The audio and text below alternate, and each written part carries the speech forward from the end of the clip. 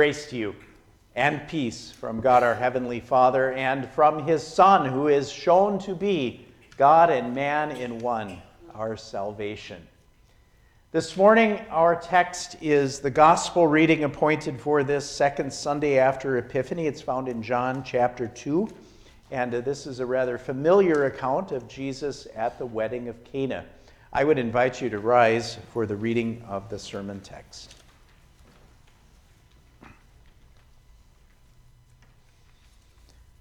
On the third day, there was a wedding at Cana in Galilee, and the mother of Jesus was there. Jesus also was invited to the wedding with his disciples. When the wine ran out, the mother of Jesus said to him, "They have no wine." And Jesus said to her, "Woman, what does this have to do with me? My hour has not yet come." His mother said to the servants, "Do whatever he tells you." Now there were 6 stone water jars there for the Jewish rites of purification, each holding 20 or 30 gallons. Jesus said to the servants, "Fill the jars with water." And they filled them up to the brim. And he said to them, "Now draw some out and take it to the master of the feast." So they took it. When the master of the feast tasted the water now become wine and did not know where it came from, though the servants who had drawn the water knew, the master of the feast called the bridegroom and said to him, "Everyone serves the good wine first, and when people have drunk freely, then the poor wine. But you have kept the good wine until now." This, the first of his signs, Jesus did at Cana in Galilee, and manifested his glory, and his disciples believed in him. So far, our sermon text. Let us pray. These are your words, Heavenly Father. We pray that by them you would manifest your glory to us, so that we know and believe in you and trust that you are our salvation. Set us apart from this dying world for yourself and for everlasting life. Your word is the truth. Amen. You may be seated.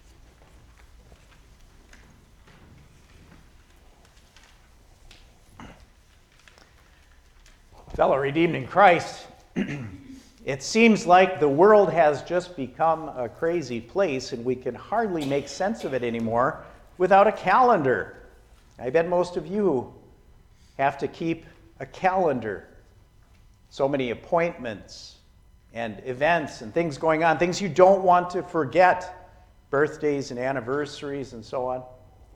You keep a calendar. You write everything down so that you can look at it and remember what's important on that day.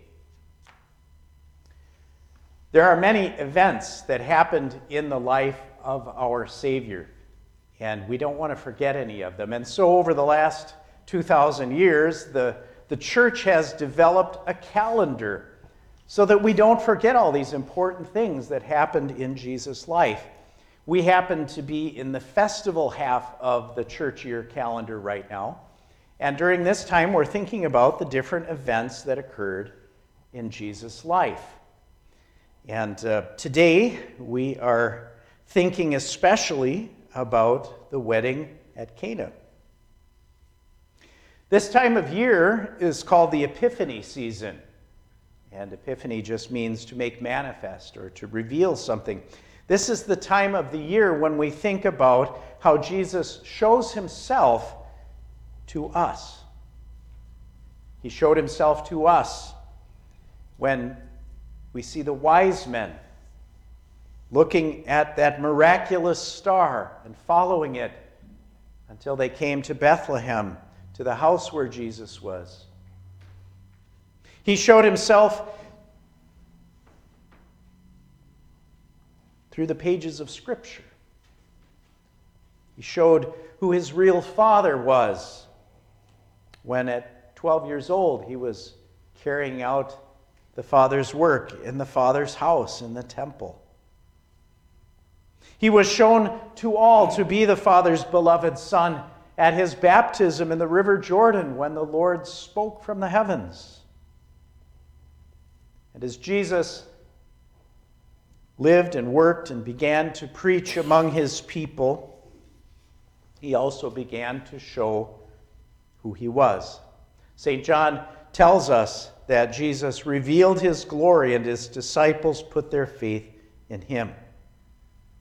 And so this morning, we want to think about how Jesus revealed his glory. And we'll see that Jesus revealed his glory at the wedding of Cana in three ways.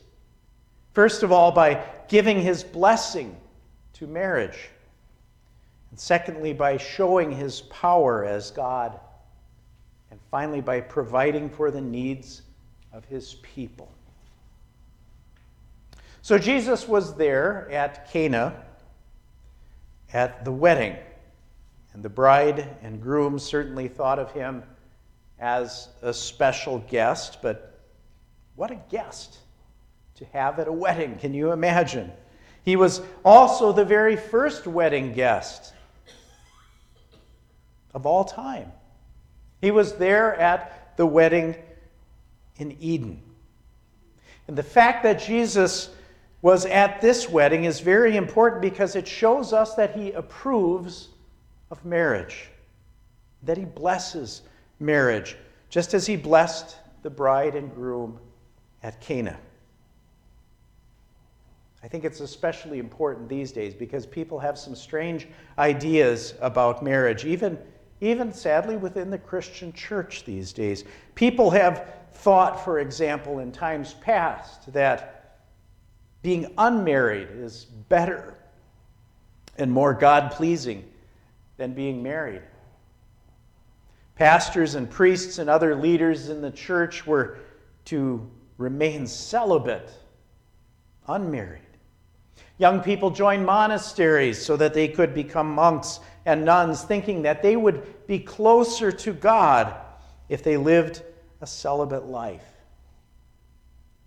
But they forgot that marriage is an institution of God, and God doesn't do anything halfway. It is important to him and blessed by him.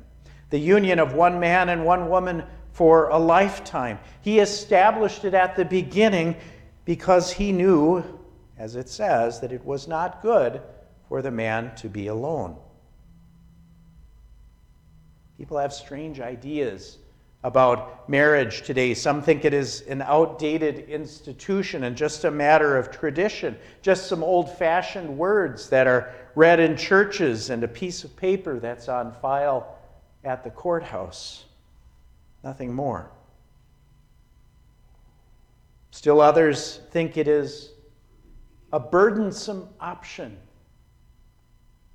One famous actress said that getting married would just bring all kinds of complications to her relationship. She said, "Why not just live together in love without thinking that you have to be there?" she said. Instead of doing away with marriage, others want to expand it so that it becomes, in effect, meaningless. Some men want to marry men. Some women want to marry women. In 2007, there was a Mr. Selva Kumar who married a dog. In 2006, Charles Tambe married a Sudanese goat. I wish I was just making this up, but I'm not. By coming to Cana and by what he taught later, Jesus teaches us, without leaving any room for doubt, that this is how he defines marriage. One man, one woman, united as one for a lifetime. Haven't you read that at the beginning the Creator made them male and female, and said, "For this reason a man will leave his father and mother and be united to his wife, and the two will become one flesh. So they are no longer two, but one. Therefore what God has joined together, let man not separate." Jesus revealed his glory at Cana by giving his blessing to marriage. He also revealed his glory by showing his power as God. And it's clear right from the beginning of this account that at this wedding there were a lot of guests. It was a great celebration, and they ran out of wine. You have to remember that at this time, when wine was the only drink besides water, it wasn't like running out of Coke or Pepsi or drinks like that. This was a big deal.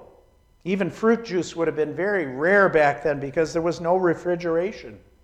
They ran out of wine. Mary must have known the bride or groom. She must even possibly have served as an organizer for this week-long feast, because she goes to the servants and speaks to them. She went to Jesus and let him know too. And remember, though, that he had just come into town. So why would Mary do this? It's because her only son could do as she asked. Look at how she asks him. When the time was right, Jesus told the servants to fill the jars with water and give a cup to the master of the banquet. It was wine. What Jesus did was clearly outside of nature, the nature of things. You can't make wine the way that you make Kool-Aid. You have to have grapes. It takes a whole summer and part of the fall for the grapes to ripen. Then you have to know when the grapes are ripe. Then you have to crush them and add sugar or acid to balance the flavor and add yeast. And then you wait for a month. And then you transfer it to another container and let the yeast and the other stuff settle out. And then you bottle it. The whole process from vine to bottle takes about 2 months at least. Usually more. But Jesus did it in a second, with a word. Does that remind you of something? Something else that happened when a word was spoken and something sprang into existence that seems like it should have taken much longer? Remember in the beginning when God said, "Let there be light." When he said, "Let there be land to produce vegetation. Let there be lights in the expanse of the sky. Let the water and the land produce living creatures according to their kinds." At creation, distant stars with their light shining upon the earth appeared in the expanse of the sky. Fully grown trees stood tall. Animals filled the world. In chapter 1 of John's Gospel account, it says there that Jesus was the Word with God in the beginning, and that all things were made through him. Jesus did it before. Jesus does it now here at Cana, on a smaller scale, admittedly, but he revealed his glory by showing his divine power in changing that water to wine, and that he is God, about doing the things that God alone does. You've all had parties, or you've been to parties, perhaps on the patio with pop or soda or whatever you call it, and beer in a cooler, bags of chips on the table. If you run out of something, it isn't the end of the world. Nobody is going to be hurt. Goodness knows you can even survive drinking water, can't you? That's true of Cana. They could have gotten along without the wine, but Jesus provided. He provided for his people, even though those needs were not pressing, not life-threatening. We might even say that, well, having wine at a wedding is more of a want than a need, but Jesus provided for that too. The wedding guests at the feast, they were not going to go without. The festival didn't have to be cut short because of a lack of beverages. Jesus provides lots of wine. Depending on the size of the jars, 60 to 180 gallons of wine. Think about that for a second. Look for a moment at how he provided. He provided when his hour would come. That is, when he knew it was the right time. This was the right time for him to begin his earthly ministry and identify himself as the Messiah, the promised Savior of Israel.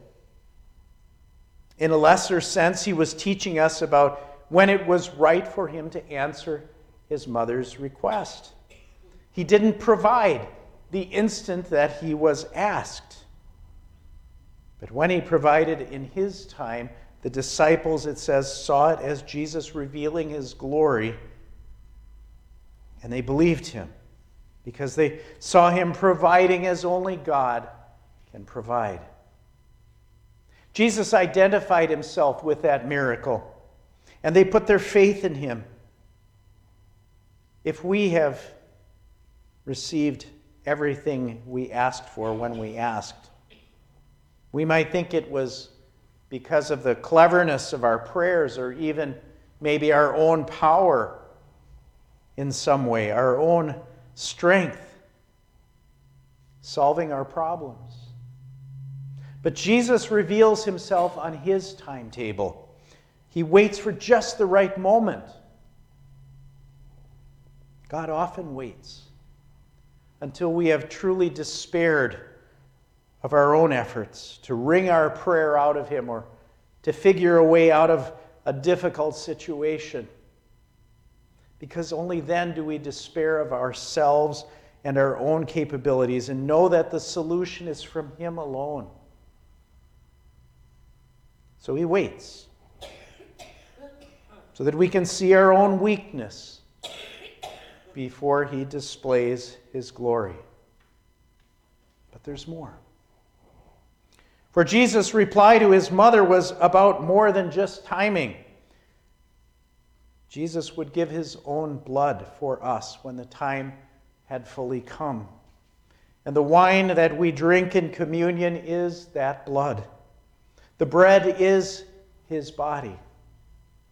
Jesus was teaching us here a little bit about communion. His word made the wine in those stone jars, and it makes the wine of communion to truly be his blood for the forgiveness of our sins.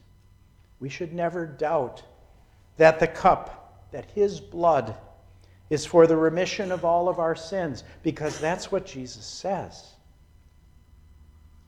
Jesus said it.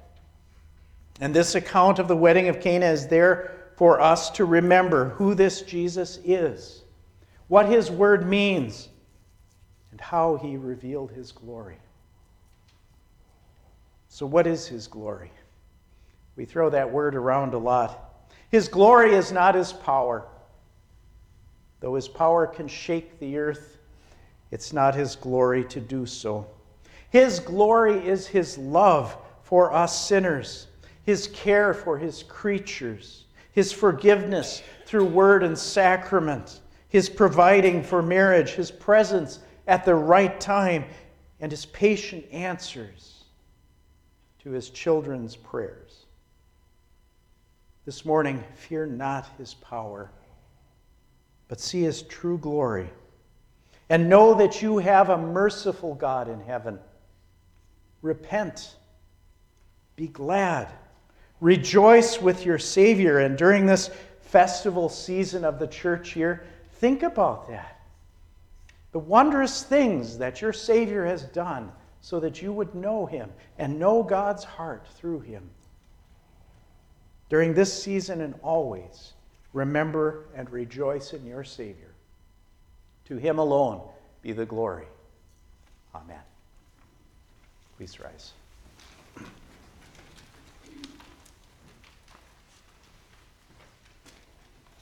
And now may the peace of God, which surpasses all our understanding, guard your hearts and minds in Christ Jesus unto everlasting life. Amen.